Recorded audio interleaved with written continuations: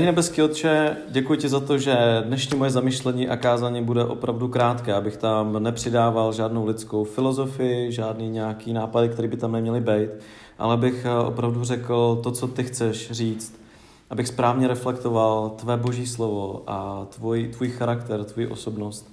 Děkuji ti, Pane, za to, že ty jsi nejenom mě, ale všem nám dal Bibli, že ty jsi všem nám dal své slovo, že jsi nám dal 1001 různých příběhů, kde prostě dokresluješ ten svůj charakter a to, jak moc chceš prostě s náma být, to, jak moc nám chceš žehnat, to, jak chceš nás vést v tomhletom životě.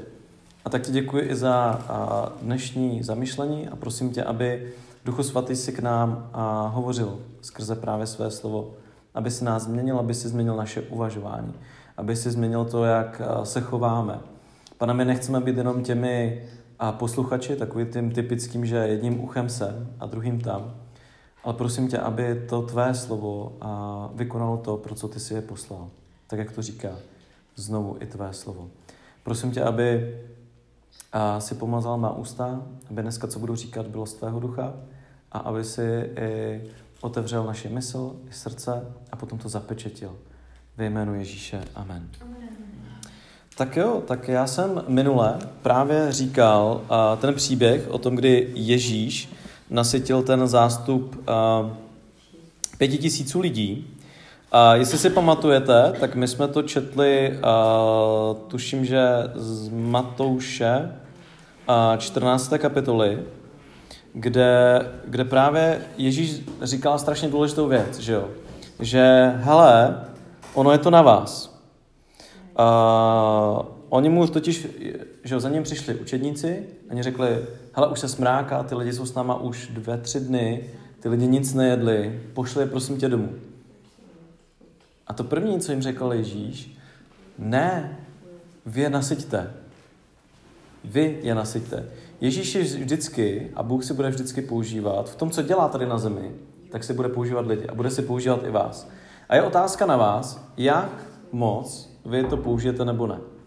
Potom oni mu ukázali takovou tu výmluvu, hele, ale my máme jenom, že jo, 5 chlebů, máme jenom 5 chlebů a 2 ryby, to je strašně málo. A já jsem mluvil minule, že my možná vidíme sami sebe a naše talenty jako něco malého. Já třeba umím jenom, já nevím, kreslit. Já umím jenom nahrávat nějaké věci na YouTube. Já nic neumím, prostě to si Bůh nedokáže použít. Ale vidíte, v tom příběhu jsem vám ukázal, že jo, že ono to jde. A já se chci jenom kouknout teďka na to, že víte, na celém světě Bůh dal, že jo, talenty a různý dary jako spoustě lidem. Že jo. A spousta lidí je vlastně používá tak, jak je používá. A někteří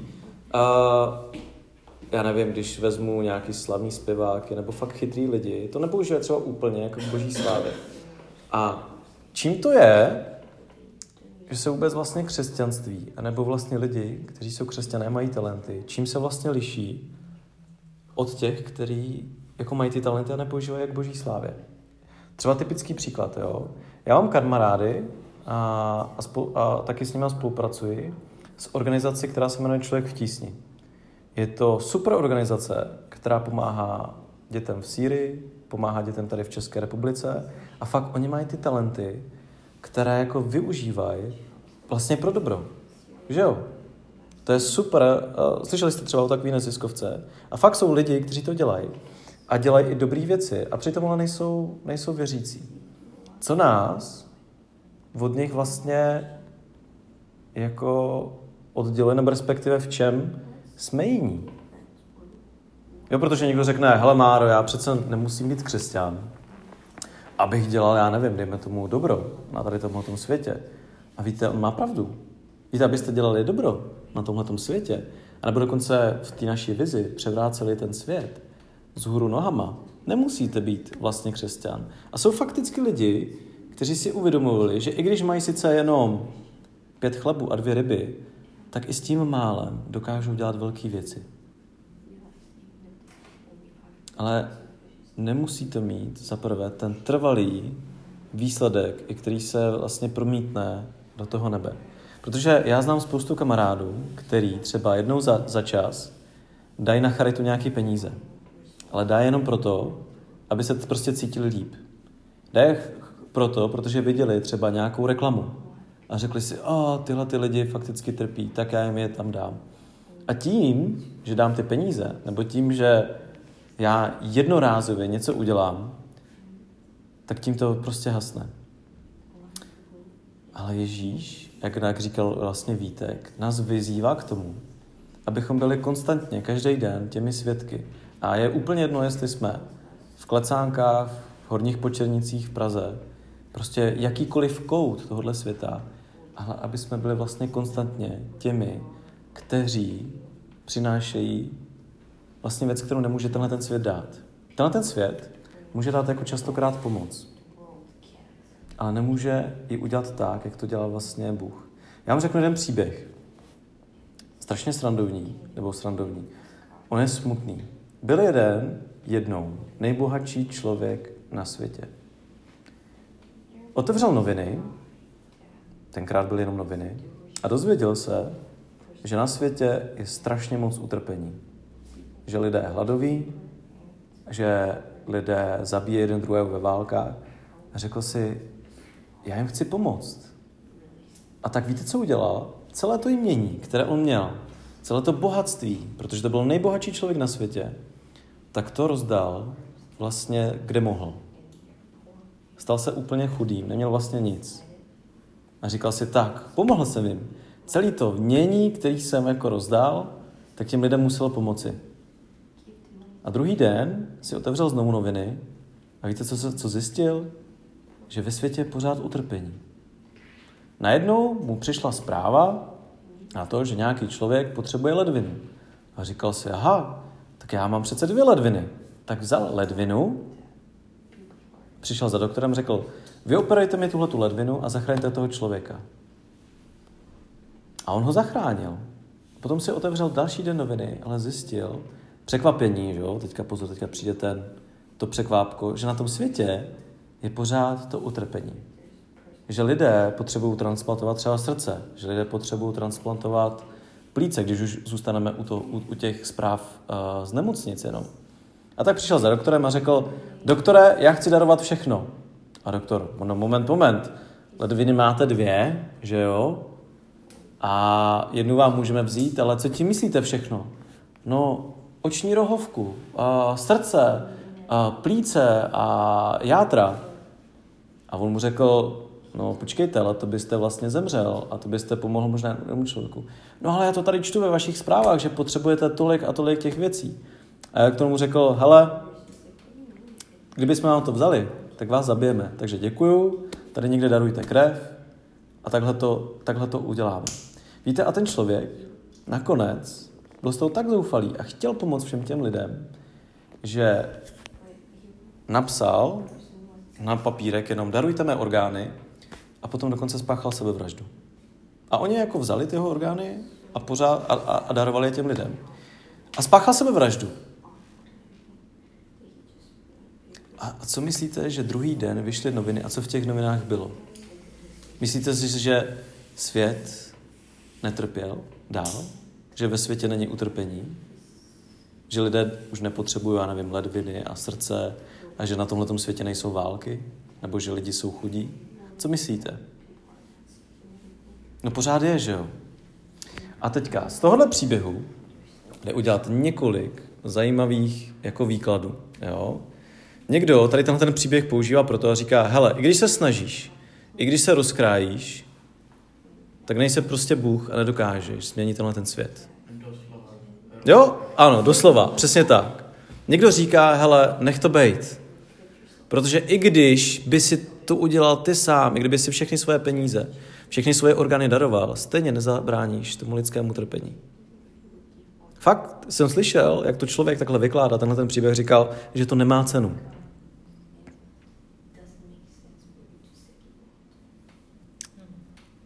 A to je jako, když si na tím uvědomíte a říkáte si, no jo, jako je pravda, nás je tady jenom 10, nebo 15, nebo 20, ve sboru je nás možná 30, co dokážeme vlastně změnit? Dokážeme skutečně něco změnit? Dokážeme skutečně ten svět udělat jako lepším místem? Víte, tomuhle světu jako přesně chybí ti lidi, kteří budou dělat dobro.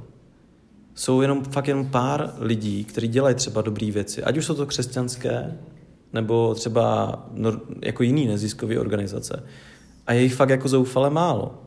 Ale kdyby jako křesťané, každý z nás dělal jenom to, co má dělat, jenom křesťané, teďka nemyslím jako ty nevěřící, tak bychom fakt dokázali změnit tenhle ten svět víc, než tady tenhle ten jeden člověk. Protože zatímco on byl jenom jeden, tak nás je prostě daleko víc, že jo? Ale musíme mít jednu věc, kterou prostě ti lidé v neziskovkách prostě nemají. A to je Bůh. Bůh, který vám ukáže, co máte dělat s těmi 5 chleby, co máte dělat s těmi 2 ryby. A Bůh víte, jaká je jeho největší charakteristika? Jaká je největší charakteristika Boha? Když se vás někdo zeptá, dobře, kdo je Bůh? Jaký vlastně Bůh je?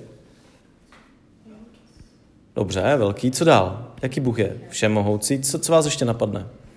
Je to přímo napsané o něm. V 1. Janovi je, že Bůh je jedno slovo. Ano, správně, Eliška to trefila. Bůh je láska. A víte, láska v tom božím pojetí slova smyslu nemá začátek ani konec a nemá hranic. Víte, ať už uděláte ve svém životě cokoliv, tak Bůh vás vždycky bude milovat. Nezměníte ani jako pramínek, jako lásky, ať už uděláte, co děláte. A já dneska chci přečíst jenom, k tomu příběhu vám dám kontext. Nalistujte si se mnou do Jana 6. kapitoly. Jan 6. kapitola.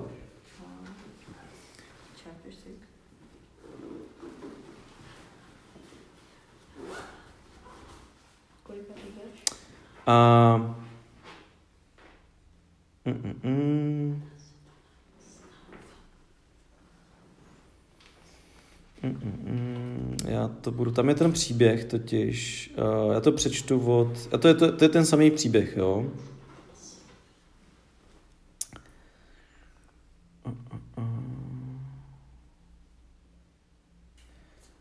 Je to Jan 6:2, já to přečtu celý. Šel za ním veliký zástup, protože viděli znamení, která činil na nemocných. Ježíš stoupil nahoru a tam se posadil se svými učedníky. Byly blízko Velikonoce, židovský svátek. Když Ježíš spozdvil oči a uviděl, že k němu přichází velký zástup, řekl Filipovi, kde nakoupíme chleba, aby se tito lidé najedli. To říkal, aby ho zkoušel, sám totiž věděl, co chce udělat. Filip mu odpověděl, no ale ani chleby za 200 denárů nestačí, aby se každý trochu vzal. Jeden z jeho učedníků, Ondřej, bratr Šimona, Petr mu řekl, tady je chlapec, který má 5 ječních chlebů, 2 ryby, ale co je to pro takové množství? A přesto jim Ježíš řekl, hele, postarejte se, ať se lidé posadí. Na tom místě bylo mnoho trávy, i posadil se muži v jeho počtu asi 5000. Ježíš vzal ty chleby, vzdal díky a rozdělil je sedícím. Stejně i z ryb dostali, kolik věděli. Když se nasytili, řekli svým učedníkům, seberte zbylé úlomky, aby nic nepřišlo na zmar. Sebrali je tedy a úlomky z těch, ječních chlebů, které přebyly těm, kteří se najedli, naplnili 12 nůší.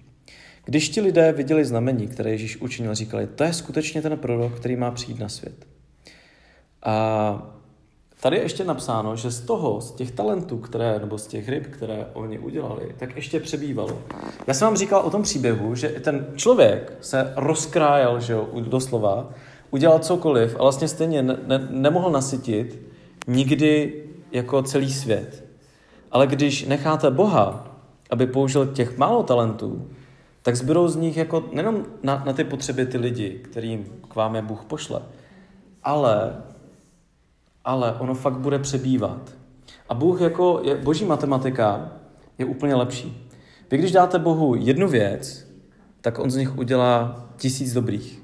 Když Bohu dáte 1000 zlých, tak on z nich udělá jednu dobrou. Takový je fakticky Bůh. Takovou matematiku prostě jiný náboženství nebo jiný organizace prostě nikdy neudělají. Ale důležité je, že jak vidíte, oni řekli, bože, tady jsou ty chleby, že jo, Ježíš je vzal a on je rozmnožil. Vy všichni máte spoustu talentů a když ale budete používat jen pro sebe, tak je Ježíš nikdy nerozmnoží. Nikdy z nich nebudou přebytky. Tak jak se to stalo, že třeba tomu Elvisovi. Elvis měl super talent. Stal se z něho hvězda, nebo já si nevíte, kdo to byl třeba, nebo možná už si nepamatujete, ale kdysi dávno v minulém století byl zpěvák, který začínal ve chvalách a měl skvělý talent. Ale stal se z něho jenom potom zpěvák popu a nakonec skončil strašně opuštěně a i když měl vlastně získat celý svět a celý svět ho znal, tak stejně vlastně zemřel smutkem a neštěstím a předávkoval se. A je to strašně smutný příběh. To byl člověk, který měl spoustu talentu, ale jenom protože nedal Bohu. A Bůh by je mohl daleko víc rozmnožit, než tak, jako je rozmnožil vlastně ten člověk. A dovolte mi to ukončit tím, že si se mnou otevřete 1. Korinským 13. To je totiž taková strašně známá kapitola, kdy Pavel tady píše o lásce. Jo? A píše o tom, že vy všichni, teda v kapitole předtím, jo? Ve 12. kapitole, totiž tam píše, že vy všichni máte, že dostanete nějaký dar, že všichni máte, že mnoho údů a že každý z vás má nějaký dar, má nějaký talent, jo? A že je dobré, a že je úplně jedno, jestli je velký nebo malý. Je úplně jedno. A potom přichází taková zajímavá kapitola a já ji začnu 1. Korinským 13. Jo, Pavel totiž ve 12. kapitole říká, hele, vy jste jedno tělo, někdo je prst, někdo je oko, ale každý máte nějakou úkol, každý máte nějaký talent, jo, a aby jsme fakt svět dokázali obrátit vzhůru nohama, tak je dobré, abyste je používali, jo, a já to fakt rozmnožím. A teďka důležitá věc, která nás fakt odděluje, nebo měla by nás oddělovat od zbytku světa, a to je to, jestli v nás je láska, ale s velkým L. Já to schválně přečtu, jo? Takže 1. Korinským 13. kapitola. Kdybych mluvil jazyky lidskými i andělskými a lásku bych neměl, jsem jako dunící kov nebo zvučící činel. A kdybych měl proroctví a znal všechna tajemství a měl všechno poznání, a kdybych měl veškerou víru, takže bych přemisťoval hory, ale lásku bych neměl, nic nejsem. A kdybych dal pro nasycení chudých všechen svůj majetek, a kdybych vydal své tělo ke spálení, ale lásku bych neměl, nic mi to neprospěje. Vidíte? Slyšíte ten příběh, který jsem vám řekl? Ten příběh je z jednoho úplně pitomýho seriálu, jo, na HBO. Ale tady vidíte, že kde oni vzali ten příběh. Že tady, i kdybyste fakt měl víru, že bych tady šáhnul na Filipa a uzdravil ho, že bych prostě řekl, hele, baráku, přesuň se tam, a fakt by ten barák se přesunul. Ale lásku bych neměl, tak nejsem nic. I kdybych byl jako Bill Gates a Bill Gates dává miliardy na chudý lidi, ale lásku bych u toho neměl. Měl bych u toho jenom soucit nebo dobročinnost. Tak stejně nejsem nic. Nejsem nic. A to, co nás by mělo odlišovat od světa a to, proč by naše talenty měly přinášet to hojné ovoce, je to, jestli je ve vás láska, nebo jestli je ve vás Bůh. A víte, jak to zjistit? Víte, jak to zjistit? Jako docela velice jednoduše, jo? Když budeme pokračovat. Já budu teďka číst slovo láska a zkuste si tam dosazovat místo toho slovo láska svoje vlastní jméno. Jo? Čtěte se mnou. Takže 1. Korinským 13, my jsme skončili u toho 3. verše, jo? A kdybych dal pro nasycení chudých všechen svůj majetek a kdybych vydal své tělo ke spálení, ale lásku bych neměl, nic mi to neprospěje. 2. Láska, ta je trpělivá, je dobrotivá. Láska nezávidí. Láska se nevychloubá a ani není domýšlivá. Nejedná nečestně, nehledá svůj prospěch, nerozčiluje se, nepočítá zlo. Neraduje se z nepravosti, ale raduje se spolu s pravdou. Ona všechno snáší, všemu věří, ve všem doufá a všechno vydrží. A teď to přečtu trošku jinak, jo? Mája je trpělivá, Vítek je dobrotivý, Marcel ten nikdy nezávidí, Eliška ta se nikdy nevychloubá a ani není domyšlivá. Michel ta nejedná nečestně, ona nehledá svůj prospěch. Katka ta se nikdy nerozčilí, ta nikdy nepočítá zlo. A tak dále, a tak dále. Jestli chcete zjistit, jak moc máte Boha v sobě, jestli chcete zjistit, jak moc lásky máte v sobě, tak si zapamatujte tady tuhletu kapitolu.